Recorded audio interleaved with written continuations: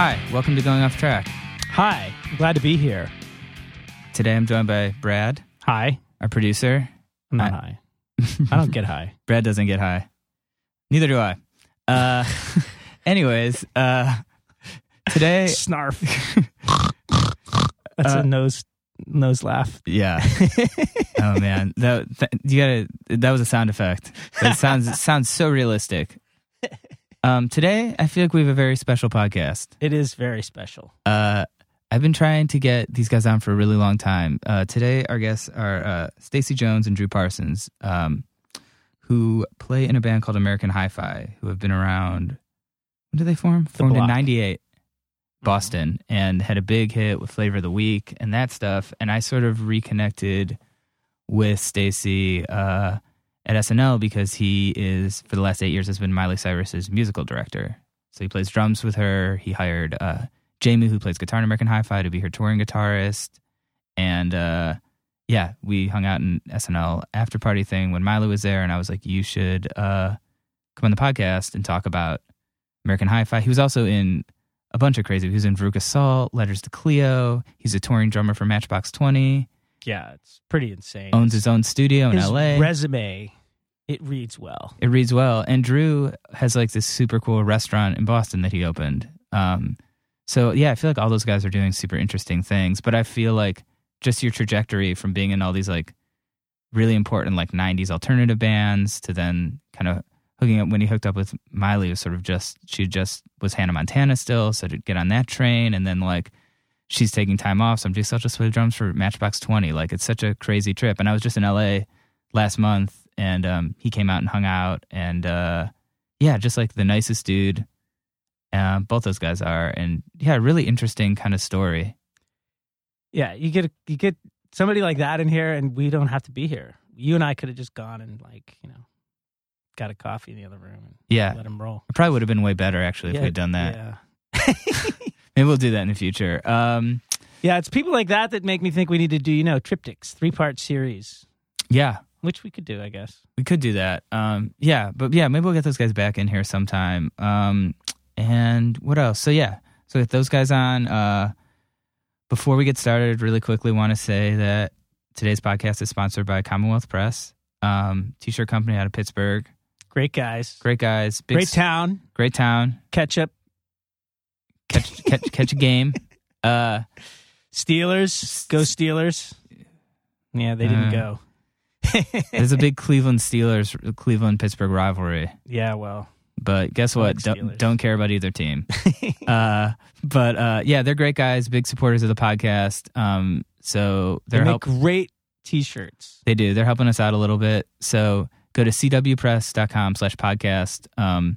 It's like a special page they created for us. And if you order shirts, you get 6 free ones. I recently did this seminar with a bunch of merch guys from different bands. And they said that when they were selling Commonwealth merch that they got laid more often. Yeah, that's actually a proven thing. Yeah. So there's definitely facts to that effect if you look on Wikipedia. Yeah, look that up. The data's there to back it up. Absolutely. So, anyways, check that out. And without any further ado, here is Stacy and Drew from American Hi-Fi. It's going off track! So basically, the premise of this podcast is called Going Off Track. So we have no idea what we're doing. Okay, so basically we just like go off on random tangents. Nothing's really prepared. It's just like kind of just hanging out. You brought the right people. Yeah. So we don't have to talk about music at all. We can talk about basically fishing. It's just browsing Reddit. Got it. Exactly. I hate music. Yeah. I don't listen to it. I don't know what bands are out right now. I don't buy records. My friend Paul the other day, he's from Matchbox 20, put a Facebook post, and he was like, can someone tell me where I left my love for music? Oh, and my keys. I was like, I can relate. Yep. I don't even listen to music anymore. Yeah? I don't. I listen to NPR. Yeah.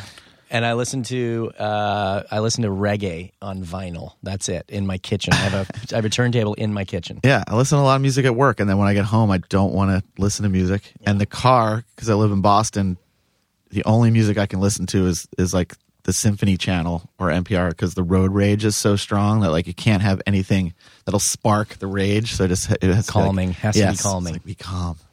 My Or wife you will listens kill to music 1,000 still. people. Yeah. So I hear about new bands. Yeah, you through my need wife. somebody that you can ask. Yeah, she knows them. Listen, I need a band that sounds like Green Day.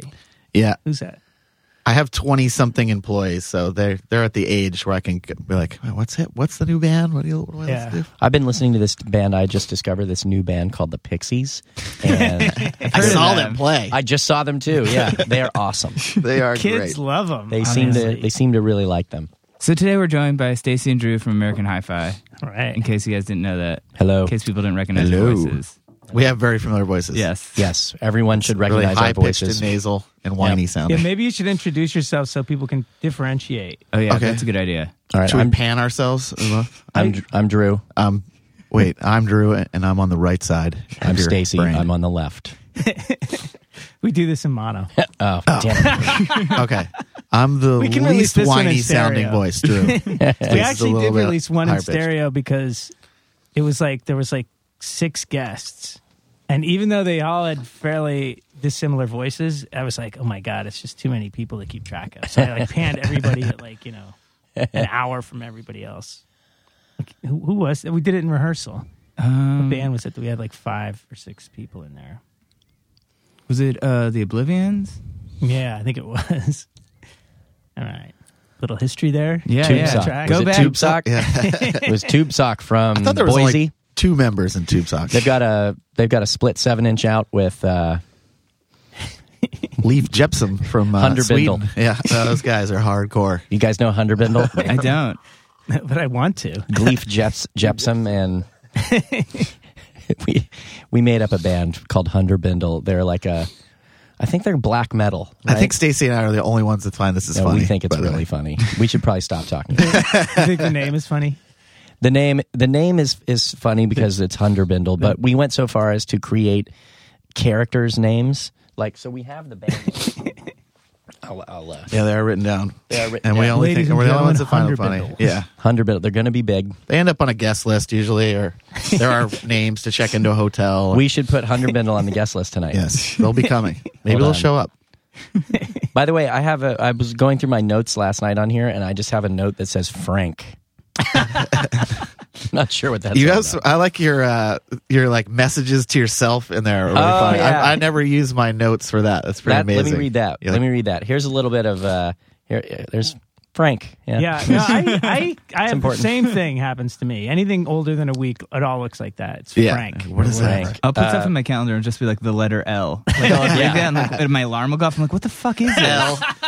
I should have just written the extra 3 letters. Am I out of L's again? So it was so important that just L was enough. at Where the is? time. Oh, here we go. All right. So, little backstory. I was on tour in where was this? This was in Australia, and managed to find myself in a private bar hang with Daryl Jones and Mick Jagger. And about 10 other people, literally. Where was it? Yeah, it was Adelaide. It was in Adelaide, Australia. The Stones were over there rehearsing for their tour. Why they chose Adelaide, I have no idea. Why not? You're the Rolling Stones. Yeah. You can rehearse wherever you want. Because it's honestly, it's like the sleepiest little town, which is probably why they wanted to go there. Yeah, So anyway, I got a little drunk, and I was walking around with one of the guys in the band, and I just wanted to get in a fight. You can do that in Australia. You can. It's really easy to find a fight. Now, what people should There's know. not another human being in Australia that you could kick their ass. Probably There's not one person, not one Probably not. Australian that any of us could beat. Everyone for sure. should know that I'm a small man.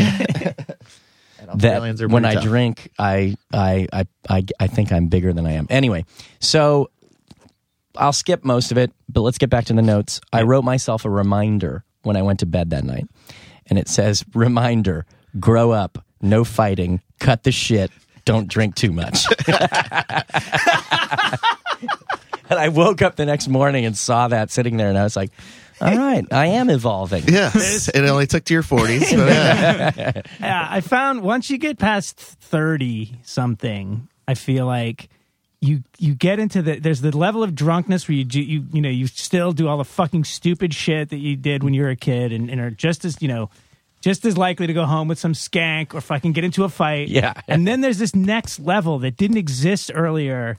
That's like you go the next level of drunkenness where you scare yourself. Yeah, oh yeah. And you're like, I'm drunk off my ass, but oh my God, I could die tonight. And that's when you wrote that note. I probably did. It was probably in that moment. It's the safety level or something. I will tell you, I did reference that note at a certain point a little while ago. I was like, kind of like getting there, and I was like, yeah, maybe I'll have another scotch. And then I was like, what did that note say? No. Really? I did. How did you do that? Can you train me how you do that? Where's tattoo it on the back of your hand? You'll have to speak to my That's therapist. a good idea. That's the tattoo I should get. On your wrist? Yeah. Right here on the back of your hand. It's got to be the one that pick up the glass with. with. That's what here. Like, stop drinking. You got to put it right here, like right around your thumb area. So it's like, oh yeah. Oh man, that is so just funny. tastes so good though. I know, it's tough. Tastes good when it hits your lips. So we met on the Warped Tour Long like time 50 ago. years ago or something. Speaking of drunken.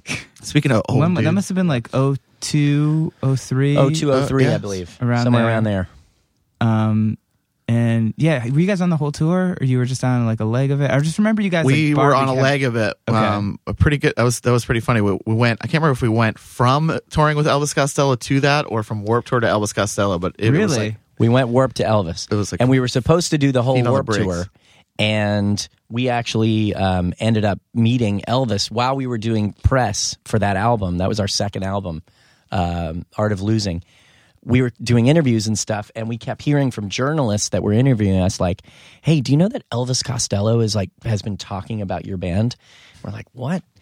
And they said, yeah, we asked him like what new bands he likes, and he would say, you guys were one of them. So we ended up meeting him. This is actually a pretty good story. Jamie and I were in L.A. at a Grammy party, and we're standing at the bar, and this woman comes up to us, and she's a publicist, and she said, hey, you guys are in American Hi-Fi, right? And we're like, yeah. She said, Elvis Costello wants to meet you. And so I'm sort of standing there, and I'm like, I can't do it. I can't do it. Jamie's like, come on, dude, we got to do it. Right at that moment, Nelly walks up to Jamie and was like, bro, what's up, bro? And like starts bear hugging Jamie at the bar. And Jamie's looking at me like, we've never met Nelly. Nelly has no idea who American Hi-Fi is. I'm not sure who he thought Jamie was, but he is just jumping in on us. And all of a sudden he's like, come on, let's do shots. So all of a sudden we're doing shots with Nelly, and this publicist is standing there and I'm like, all right, fine, let's go. So Jamie convinces me we have to do this. It's a once in a lifetime kind of situation. So we walk up to where Elvis is, and he is standing there. It's Elvis, Bono, Gwen Stefani, and Lucinda Williams standing there talking. So if you're counting at home right now, I think we're at about 8 or 9 name drops. So starting with Mick Jagger. So do you have a sound effect? You dropped all the top names now, so you're out of ammo. We got to just work Pharrell in, and we're good. Just save Madonna for the end. All right. So I'm like, I'm out. Like, I can't infiltrate that foursome. There's no way. So Elvis sees us and he sees his publicist or whatever, and so he walks away from the group and starts talking to us, and we're talking, and he said he's like, I really like your new record. He's like, good kitchen record. He's like, my wife and I listened to it in the kitchen, and I'm thinking it's Diana Krall, right? Is that at that time? No, it was. Who was it? It was before Diana was his manager, wasn't it? Oh no, it was the girl from the. It was an artist. She was an artist also, right? What band was she in? I thought it was Diana Krall. Maybe not. I don't know. I can't remember. Wife. Anyway, point being, we met him. We got to hang out. We were actually in New York a couple months later. He was doing an in-store at Tower Records. We all went down. Did you come down to that too? Pogues? Somebody on the Pogues? It might have been. Brain not working. I can't remember. Anyway. We're at Tower Records. He's doing his in-store, when they used to have record stores, and he sees us. So we're kind of in the crowd, and somebody comes to get us and is like, hey, Elvis wants to talk to you.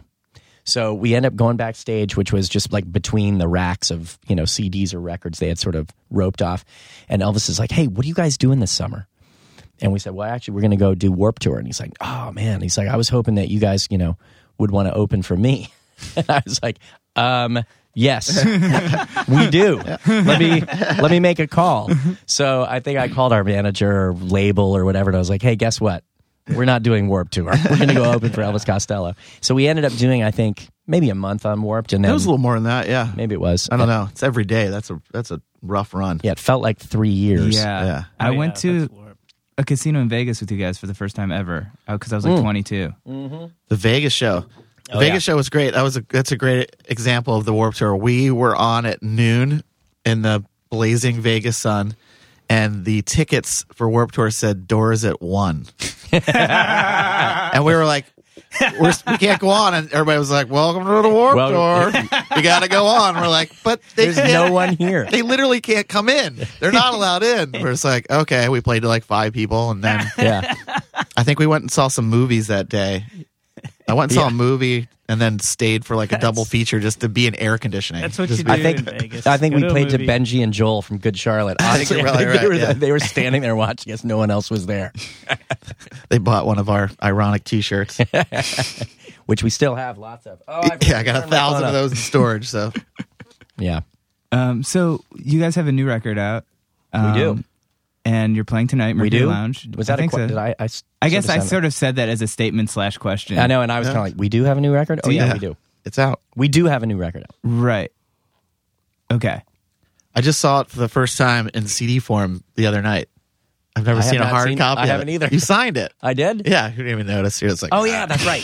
Get out of here, typical Stacy, right? No, that's right. The girl signing away. I signed so many things I can't look at them all. The girl that came from Mexico City. Yeah, she came. Her brother's a big fan, and he was your stuck first record in what, like 8 years or something, or 6 years? That's the first record that people know that's come out in about 8 years. Yeah.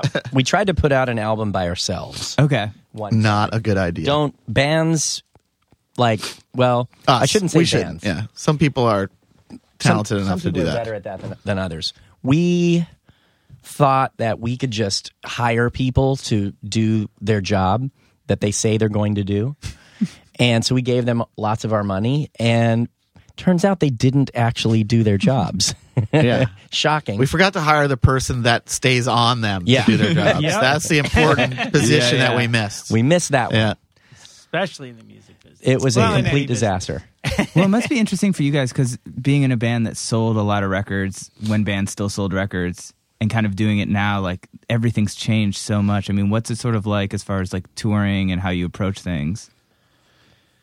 Yeah, we were just talking about that last night. Just the difference of we were watching that the Basement Tape continued movie, and they were talking about the dream when you were a kid of being signed to a major label, and and it's like that is just gone. Like that is just not in anybody's brain anymore. Yeah, and which I think is a great thing. I think the fact that you can build a studio, it doesn't take a lot of money to build a quality studio and get something out, put it on the internet, and get followers to get into it. It's nice.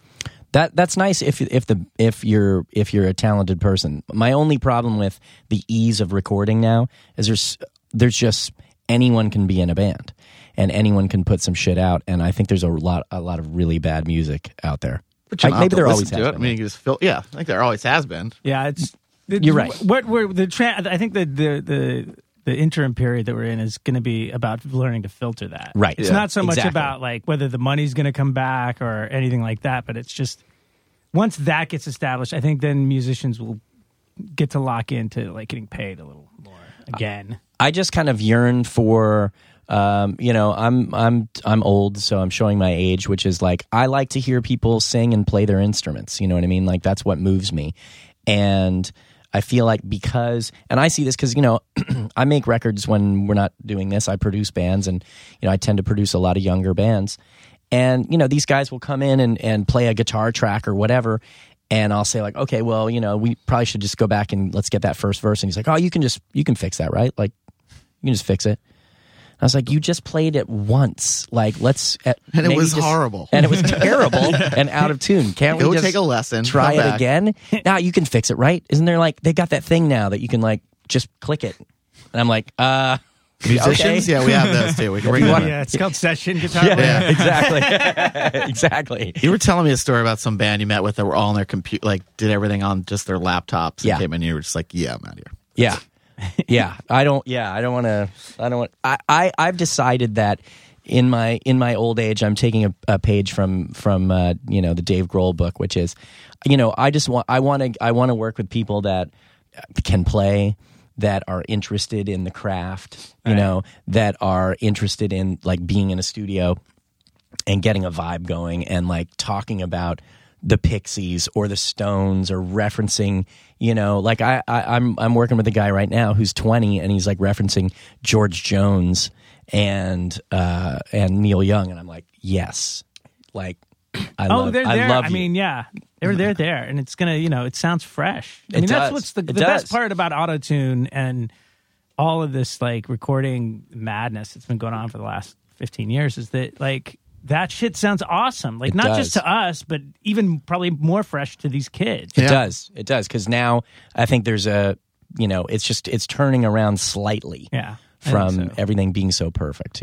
so. Well, what's interesting, I think, is you being the band leader for Miley Cyrus, I feel like a lot of people would think that sort of pop music is kind of the antithesis of that. But it seems like, after talking to you about her, it seems like she's actually maybe different than people might think. She totally is. And, I think, Google any sort of live performance that we've done, especially like the backyard sessions is really cool. It's all acoustic stuff. MTV Unplugged that we did. She sings totally live. I've been with her for 8 years. She's never lip synced. We don't have any vocals on track going to the front of house. That's major. If you come see a Miley Cyrus show, 95% of what you hear coming out of the speakers is being played or created by somebody on the stage. We have like sound effects on there. We have the occasional thing, that like a little string pad or something. Right. But none of the things that are focal points of the show or in the music are ever on the computer. It's always played by somebody. And she's wanted to do that from day one. So I give her total credit. When she was 12, 13 years old playing Hannah Montana songs, she was like, I want to sing. Like, right. I don't want any of this track shit. Yeah. And, so kudos to her. I mean, and, we've just kind of followed that path. And it's interesting. We play these big shows, like Jingle Ball or whatever. And so we're on stage with all these other bands, pop bands. And, I'll stand next to the stage and, you can hear the drummer and you can sort of hear some stuff. And then you walk out to the front of house and you don't hear anybody on stage. Yeah. You hear the track blaring, right? And it's like the groove from the album, and it's just the album playing with this sort of band, this sort of underneath it slightly playing all these like fusion licks. Right. And I'm like, I don't know what the fuck this is. Like, I don't get that at all. So I'm really proud that we don't do that at a Miley show, and she doesn't want that. So I'm actually, I'm very, very proud of that fact. I feel like if you had fast forward in 2002 and been like, there's going to be this girl, she's going to be this band, Joni, your sister's going to be in Saturday Night Live, she's going to impersonate her. I'd be like, what are you talking about? So crazy. I know. I mean, honestly, I never thought that when I was playing Best of Both Worlds that, in 8 years ago that would lead to a personal relationship with Wayne Coyne from the Flaming Lips and also a creative relationship, So I mean, I never would have guessed that either. So wild. It's been a pretty crazy journey. And Drew, you said you have employees in their 20s. I do, yeah. My wife and I own a restaurant in Boston. Oh, awesome. Yeah, she's been in the restaurant business for a long time. We decided to open a place up there. Nice. She basically does everything. I just kind of walk around and smile and taste the beers. Where is it? It is on Fan Pier in Boston. It's right on the waterfront. Oh, really? There's a high-end retail store called Louis that has always been in Boston. They used to be on Newbury Street, and they moved down there. It's a new area that's just getting built up now. So they moved down there 5 years ago, and we opened up a restaurant right upstairs. What's the menu? It's contemporary American, probably this way, French influence, but casual. I mean, there's burgers and fries and that kind of stuff, but I'd say mainly French influeed. Food. It's really good. Good food. Yeah. As somebody that's eaten there many times. Good cocktail program. We have my brother, who was a long time resident of New York, worked in a lot of restaurants here. He moved up with about 5 years ago and opened the place with us. So he's in charge of the liquor program and kind of all that stuff. That's good. It's a family affair. I'll go eat, man. They're building another one of these studios up there. Do you know where the Converse? I know where the new building's going to go. Yeah. Is it near there at all? Yeah, it's close enough. It's right on the border of Charlestown and North End. Yeah, it's you could walk. It'd probably be a 15-minute walk, but that new building's going to be pretty amazing. Yeah, we're putting a studio right off of it. So, when I go up next time, I'll go to the restaurant. Yeah, hit me up. Do you guys get contact for you? Are you guys into like going to like nice restaurants on tour, or is it? We always have. I mean, even before I met my wife as a band, I mean, Stacy and I especially just love to eat out. And I can't remember, we were doing a interview when we got back off tour, and people were like, "Oh, what do you miss the most about Boston?" Coming home, I was like, going to Radius, like going and having a great meal at Radius. Like, not only is it's my wife's restaurant, but we just love to go out and eat. And they were like, "Right, you're joking. Like, you don't eat. That's just like hoity-toity." I'm like, no, I really like that kind of food. I don't know what to tell you. Like, Radius was like a like Michelin. It was 4-star restaurant. James Beard award winning, wasn't it? But we also like to, like, on the road. It's not all high end. It's like, where's the best burger? Where do you get the best taco? Where do you get It can be like donut? street meat or James Beard. We like all things. We always search out like whatever the best local thing is. It's not always so easy, Well, before the internet, it was definitely not easy. Yeah. You Some were just kid out front. Hey man, where's the best food around here? Yeah, exactly. You're going to be right near Katz's tonight. I know. Yeah, Brian was talking about that the other day. He's like, I have to go get a pastrami sandwich. We're like, well, there's a place nearby. We'll find you one. Yeah, that's a place to do it. Yeah. I like the hot dogs there. Yeah. I get the hot dogs. Great. Really? Yeah. I've never had the hot dog. They're good. Yeah. I'll be having one of those in a couple hours, I think. That'll be a great thing to be burping up on stage all night. Yeah, you might want to have it after. Yeah. Stumptown coffee and a hot dog. It's going to be a great show. Slide right through. Oh man. So how does it sort of work with Hi-Fi? You guys sort of do it when it kind of works out for your schedules, basically? Yeah, whenever we can find the time. It's become kind of just a fan club of 4. Yeah.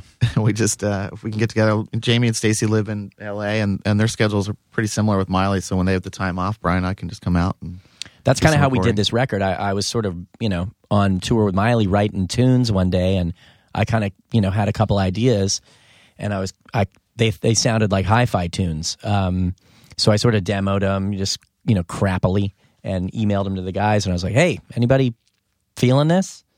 And everybody wrote back like, yeah.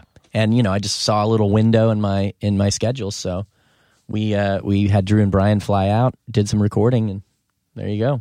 Got a record. So we did that a couple times, right? I think it was a couple different sessions. Yeah. But it was, This is when we need Jamie here, because he actually remembers the timeline of things. I'm terrible with timelines. I'm terrible. Like, yeah, sure, we did it in 2 months. Like, no, it was like over like 3 years. 4 years. Honestly, the way that I am now, and my wife hates this. Like, this is one of her pet peeves about me. I literally have, like, I can remember like minute details of gigs and stuff that I did, years ago or whatever, but I can't remember what I had for lunch yesterday. Yeah. And that's getting old.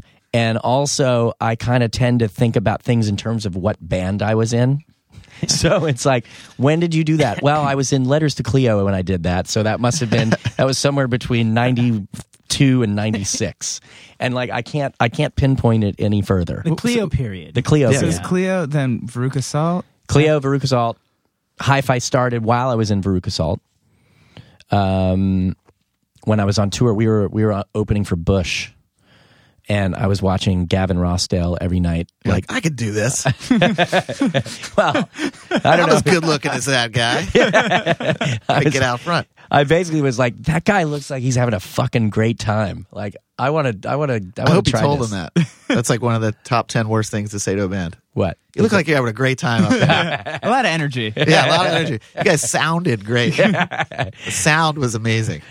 So yeah. Anyway, what were we saying? See, I've already Bush. forgotten. Yeah, you saw Bush. You were like, "Yep, I can do that." Wanted to do. Oh yeah, wanted to do it. So I just bought a guitar. I literally, this is a true story. I woke up on the bus one morning, Veruca Salt, went to the front lounge, like getting my coffee.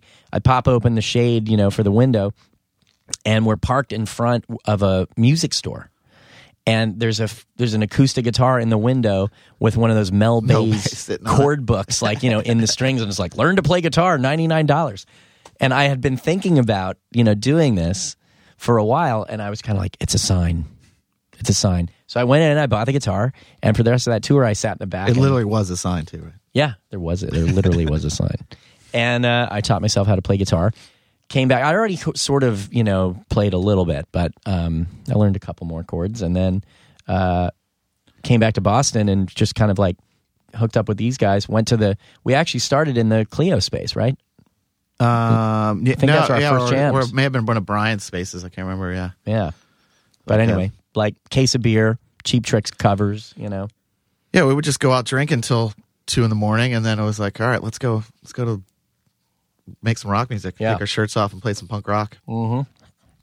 That's exactly how it started. So did you ever expect kind of like the flavor of the week stuff, all that kind of mainstream? Nope. Nope. We didn't even have that song when we got signed, actually. I hadn't even written that. Yeah. That song was, thank God for Bob Rock. That song wouldn't have even been on the record. Thank God for Metallica. That's why that song exists. What happened was, by the way, this is just a little, I think this is a fun fact about American Hi-Fi. We recorded our demos on a 4-track cassette recorder in my friend's living room, and he mixed it, and we got a record deal based on that. We never played a show. Wow. We hadn't done anything, and we got a record deal. And, I think... Who did you guys sign to? Originally, we signed to Outpost. Oh. So Veruca Salt was already on Outpost, so we had an in there. But that 4-track tape made the rounds, and so all these dudes were like, they're like, come to New York and play a showcase, come to LA, play a showcase. No, come to our rehearsal space. Yeah. So we had this shitty rehearsal space in Boston below a Domino's Pizza, and it was disgusting and filthy. And we said, listen, if you want, if you're interested, here's 2 days when we're gonna be there. And you can come watch us in the space. And so we had fucking Jason Flom and Michael Goldstone and fucking all the guys, right? Yeah. All these limos were like idling out front of this Domino's Pizza, and like we were just like one after another. It was like, all right, who's next? David Kahn came in there. Those were the days. Yeah, it was. Yeah, it was pretty funny. Who else was it? Ben Goldman. We had, so we had this, we had all these dudes come, and then we went out with some of them. Pontius, obviously. Did we meet with Pontius? Yeah, Pontius was there. But so we ended up signing with Outpost. We're making our record, and halfway through the album, Outpost collapsed. They're like, we're done. There was like some merger, and really they had Veruca Salt. They had Days of the New. They had. I forgot about that. Yeah, me too. Who else? Like Chemical Brothers maybe was on Outpost. That I think right. Somebody like that. It was basically through Geffen, DGC, or whatever. So anyway, they were really cool, and they said, we're going to finish paying for your album. And so then we ended up signing with Island, with Pontius, because we love Pontius. But the way Flavor of the Week came about was we were recording with Bob Rock in Maui at his studio, which is rough, fucking horrible, right? Like literally we were waking up, we were surfing in the morning and then going to the studio, and then in the afternoon we'd go play golf and come back to the studio. It took like 7 months in total. It was like no rush. So is this post Black album? Yes. Okay. Yeah. So by the way, if you look at like the first American Hi-Fi record, we're all like super thin and tan and like fucking buff. We're like that was the best shape I've ever been in my entire life. Yeah. So we were just surfing. I was doing yoga. Yeah, right. Eating like sushi. The thing that's great about where Bob lives is he lives in. There was some Jack in the Box in there, but there was a lot of Jack in the Box. he lives in an area that's like not touristy, so there's no hotels. Right. It's just like small surf town, and you can go to like the gas station. And every morning they get the best ahi in the world that comes in there, and they just have these little things of ahi, and they're like $5-6, and it's just in styrofoam, and you're like so. Anyway. Or some spam, a little spam maki. Spam. They do like their spam. So Bob calls me one day to the studio, and I go down there, and he's like, "Listen, I got to go to San Francisco and record Metallica. They're going to do this like symphony thing." So we're like, okay, we're halfway through our album. How long is this going to take? And he's like, well, it's probably going to take a couple of months. We're like, what? So he said, listen, I'm going to give you the keys to the studio. What? I'm going to leave my engineer here. I'm going to cut my rate in half, and like he's like, you don't have to pay and all this kind of stuff. And he's like, when I get back, we'll finish the record. And you guys can just hang out. Like, wait, we have to stay in Maui? Is that what you're saying? All right. So, and luckily, we didn't have a record company really on board at the time, so nobody cared. We were sort of in a transition anyway. Right. So we're like, fuck it. Great. We'll stay. We'll write some more tunes. And so I wrote Flavor of the Week during that time, during that break, and I actually wrote it as a way for Jamie to meet chicks. Well, Jamie was going to start a all-girl band. That's right. He was going to play drums in the band. Jamie was going to play drums in an all-girl band, and I was going to be the who's the guy like that did all the that wrote all the music and sort of created like Backstreet Boys and all that crap and whatever. Lou Pearlman. Yeah. He was the manager, right? He was a manager. You were going to be the puppet master. I was going to be the puppet master behind this all-girl band called Astronomy Club. I already had the name, and we were going to put an ad in the paper in Maui and say like, girls wanted for all-female band must have lunchbox purse and horn-rimmed glasses, kind of thing. And we were going to create this like hip, like sort of punk rock girl band that Jamie was going to be the drummer of. So I wrote this song, and it was like, my boyfriend, he don't know anything about me. And that was the song. That was the song for Astronomy Club. And so one day when Bob came back, they would have been huge. They would have been huge. Yeah. They would have been huge. Why didn't I do that? Damn it! Could have sat at home. We would have had a tour. Man. Damn it! You can still do it. There's just no money in it. Yeah, exactly. Exactly. So anyway, I was just like playing the song on acoustic guitar one day in the studio. I was like, hey, I was telling Bob, the whole story. I'm like, check out this tune I wrote. He's like, that's a hit. What are you doing? Like, change the lyric, like change it to a guy's perspective. Right.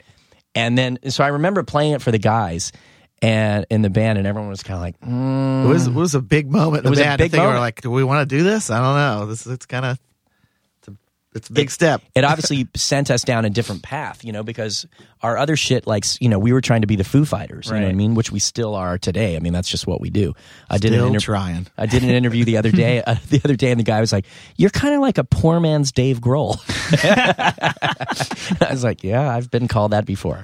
Been called worse. That's not bad. I've definitely been called worse. So I take that as a compliment for sure. But yeah, that was a moment, and I can remember us working the song out in the studio. We're all sitting there playing, and I was like, fuck, this does seem like a hit. And like, we didn't necessarily want that, you know what I mean? Like, we wanted to like put out our first album and go on tour and be a rock band and it's very interesting because that first album, there are a couple like sort of pop punk sort of moments or whatever, and we've always had a little bit of a punk rock sort of thing, undercurrent. But, that first album, we did a lot of shows with we were touring with Saliva and Fuel. Wow. And, Linkin Park. And we're on these festivals with all these rock bands. And then one day, Z100 started playing Flavor of the Week, and we found ourselves opening for Christina Aguilera. And we're like, what the fuck just happened? Where are we right now? And all of a sudden, we went from sort of people thinking we were this sort of cool rock band, all of a sudden alternative radio was like, well, we can't play you anymore. Right. You're on Z100. Yeah. And and again, it was just like another flip of the script. We were kind of found ourselves in this very unique position, which is we had this hit song, but people didn't really get they didn't see the rest of the band. Yeah. They just saw that, and we end up on bills with Willa Ford. We played with Willa Ford at a car dealership. Oh, God, yeah. You remember that? Yep. What the fuck is going on? Yeah. Seriously, 2 days ago we were playing at the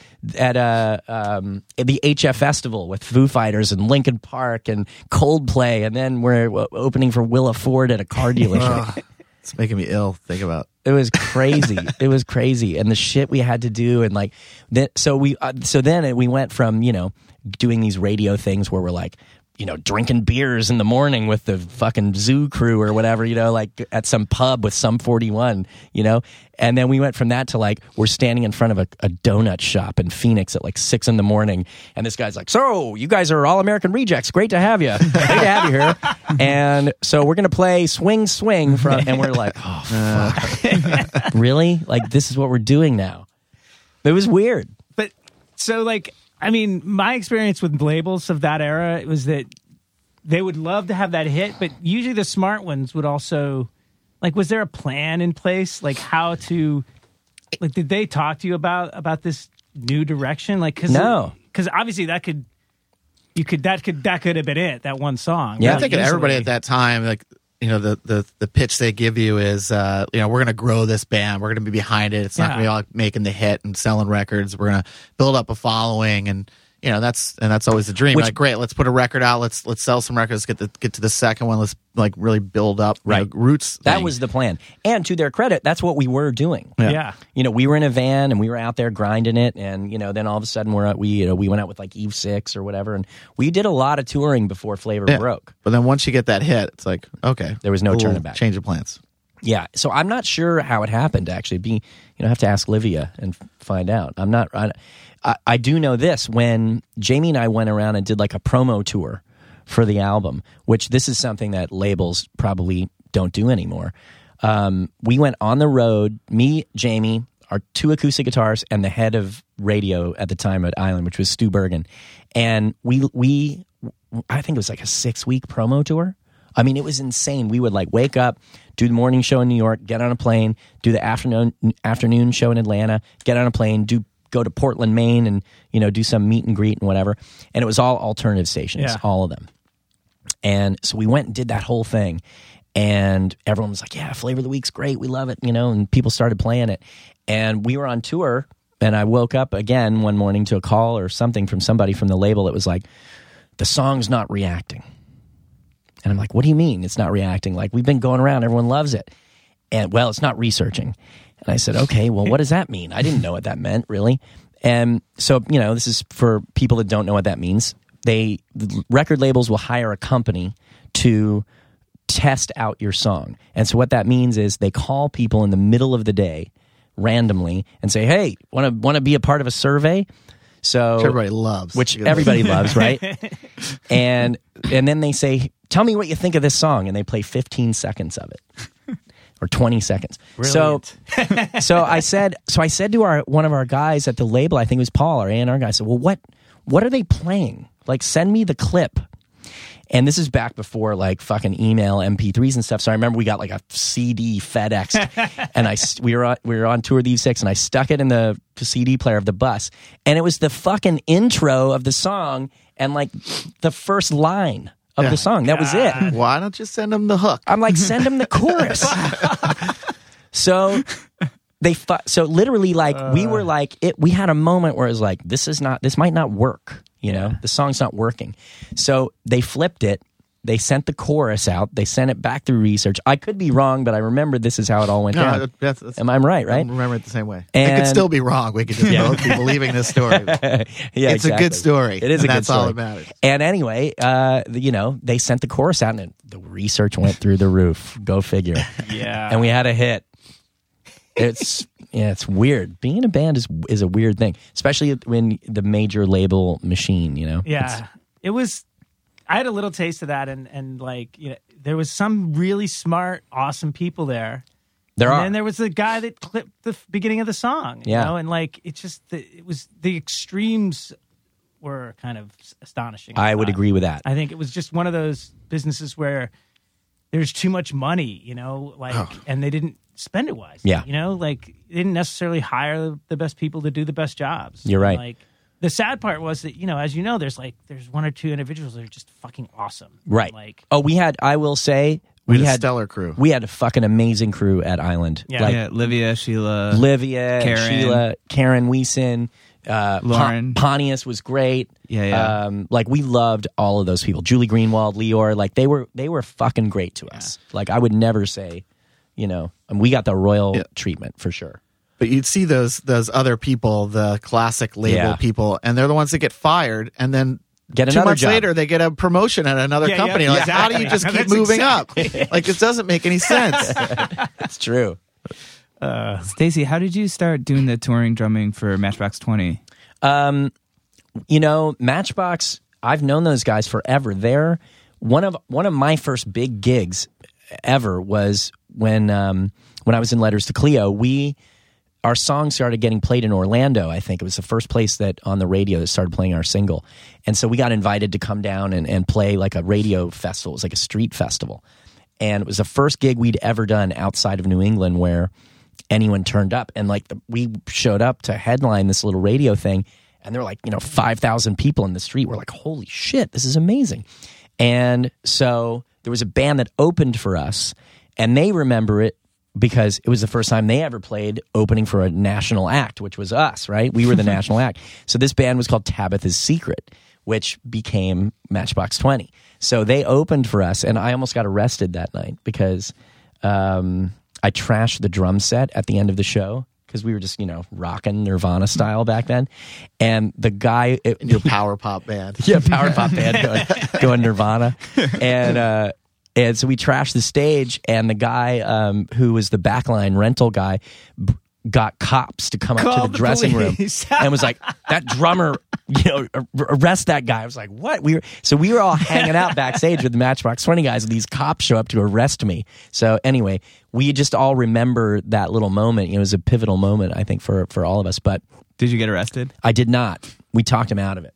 Really, all that had happened was I had taken the hi-hat stand and rammed it through the front of the kick drum. Right. So it ripped the front kick drum head and bent the rod on the hi-hat. That's all that really happened. It looked a lot worse than it was. What a fucking... I want to... The rental guy... I've met that guy. Yes, you have. Yes, you have. Calls the cops. Yes, you have. At a rock show. Steve Weinberg kept me from getting arrested. With his tire iron? Talked him out of it, yeah. So anyway, we'd been friends for a long time. American Hi-Fi opened for Matchbox in, 2003? Sure. 2000 something, yeah. Art of Losing record. Yeah, Sugar Ray. Art of Looking, yeah. So it was us, Sugar Ray, Matchbox. So, we just been friends for a long time. And Paul, the original drummer for Matchbox, decided at a certain point that he wanted to play guitar and keys and stuff. They used to have an auxiliary guy that was sort of an unofficial fifth member. And when he left the group, Paul, the drummer, was like, I'm going to take that spot and let's hire a drummer. So he actually called me like a couple of years before that ever materialized and was like, hey, we're thinking about doing a new record in this tour, and if we do, we'd like you to come play drums. And I was with Miley at the time, and I said, yeah, that'd be great. And I sort of forgot about it, and then it sort of kept coming back around. And so a couple of years later, he called me, and it just worked out perfectly because Miley was on a break making her new record. So I was able to go out with Matchbox, and I went out with them for like 18 months. It was awesome. I loved it. Great guys, great band. Wow, that's crazy. Lucky. I've been very lucky. Yeah, and you met my parents. That's I met your parents at Saturday Night Live. It was great. Your dad bought me a beer. Yes. At the after party. The thing that was so weird about that after party, so we did Saturday Night Live with Miley, and then we were all hanging out at that, the after party you always hear about, right? Right. And it's like 1 or 2 in the morning, and like everyone's sitting down to like full dinner. Yeah. And like Lorne Michaels is there. I was like, if I were Lorne Michaels, I'd be in bed at that. Like he was there hanging, and like all the cast is hanging, and it's weird. We just did that last night. That's true.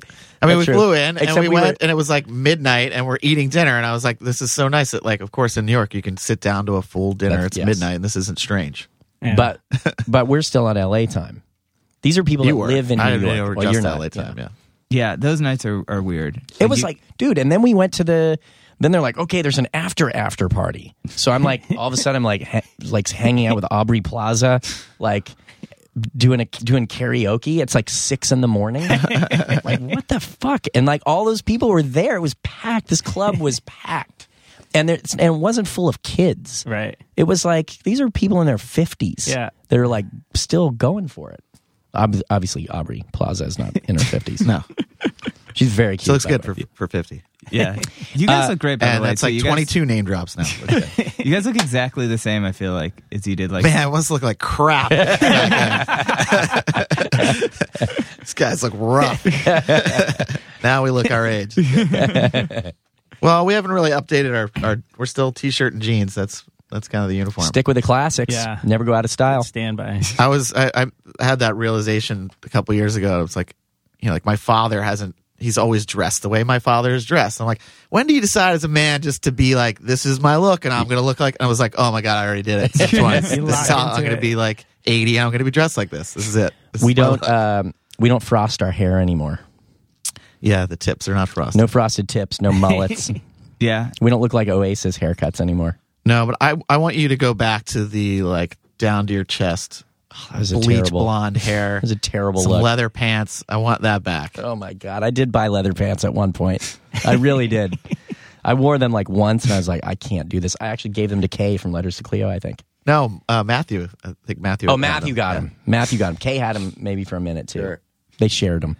That was terrible. That was a terrible decision. Leather pants are hot. Ugh. I've never worn them. I was in a band that for a moment decided to do sort of a uniform thing, and the the lead singer, who was just always full of crazy ideas like that, he was like, "This is going to be we're going to have this look." This is like, I don't know, this is like 99 or something, and there was like a few bands that kind of locked into, we're not just going to look like schlubs in t-shirts. So we were like, whatever, dude, just go figure it out. So he goes out and he's like, we're getting leather pants. And he got us all leather pants. He got our sizes. And he got us these black, collared shirts, long sleeved. And then he put like the emblem of the band on. Nice. And like, okay, like a black shirt. I wasn't opposed to it, except these shirts that he got were like not just polyester, but they were really thick. Oh, I know that stuff. That's going to smell good after a couple gigs. Standing...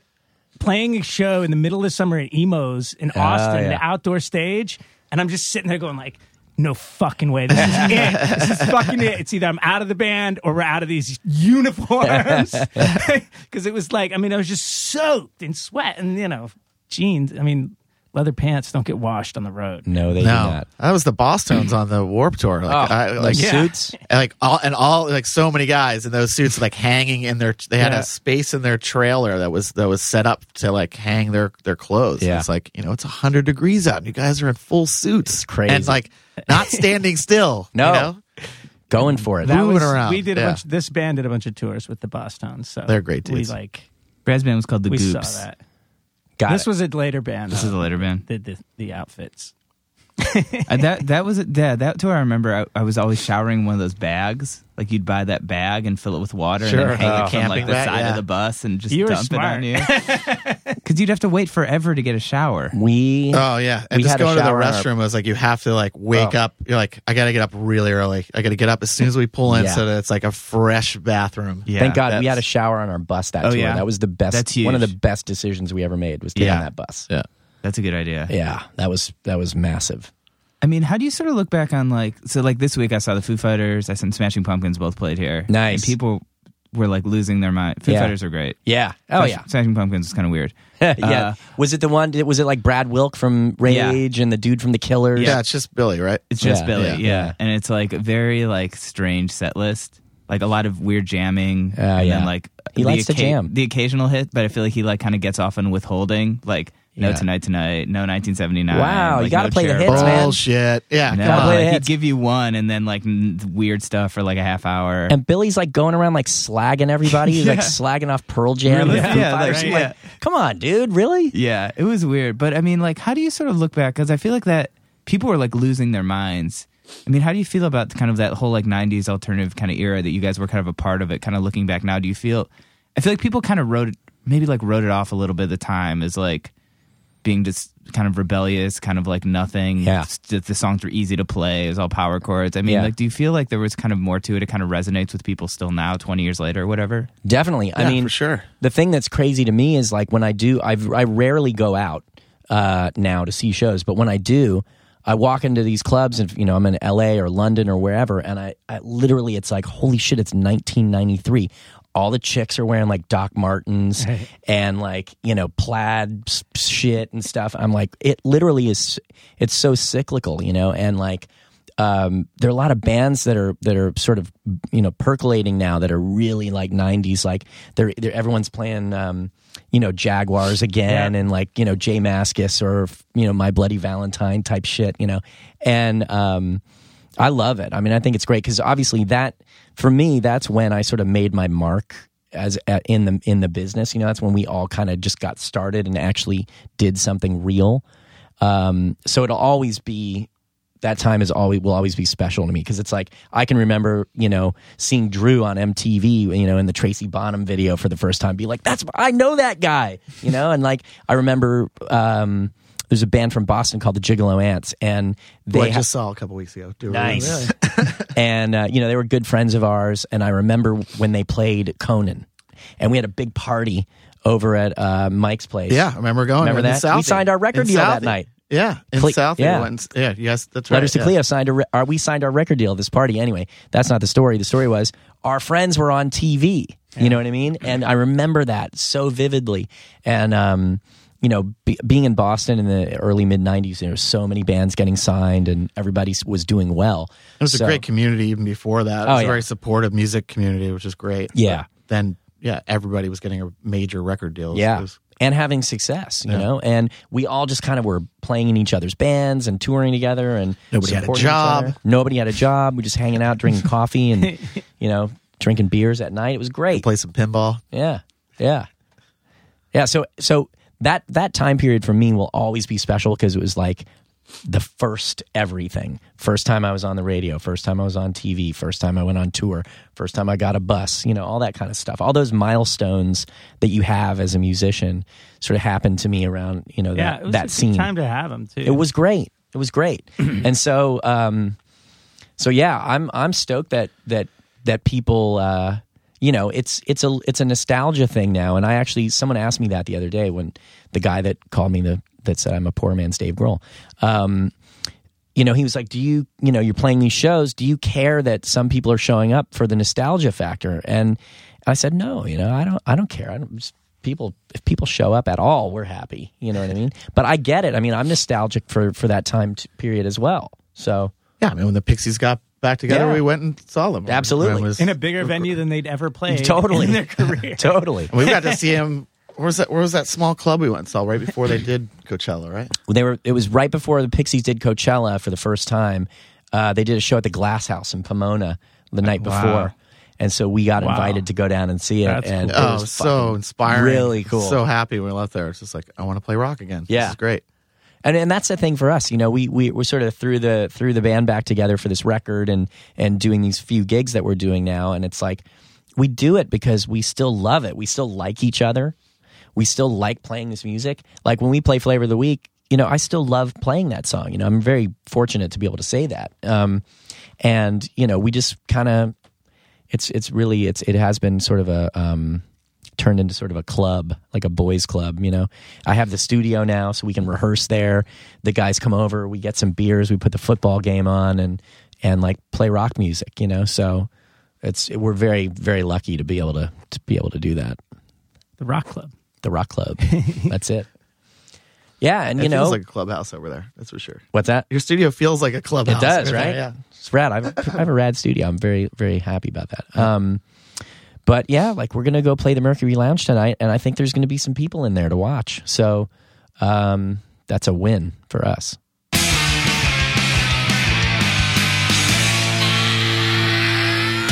Wow. Hey, cool. That was great. Thanks, guys. Great. See ya. Later. They just walked out of here. I guess, yeah.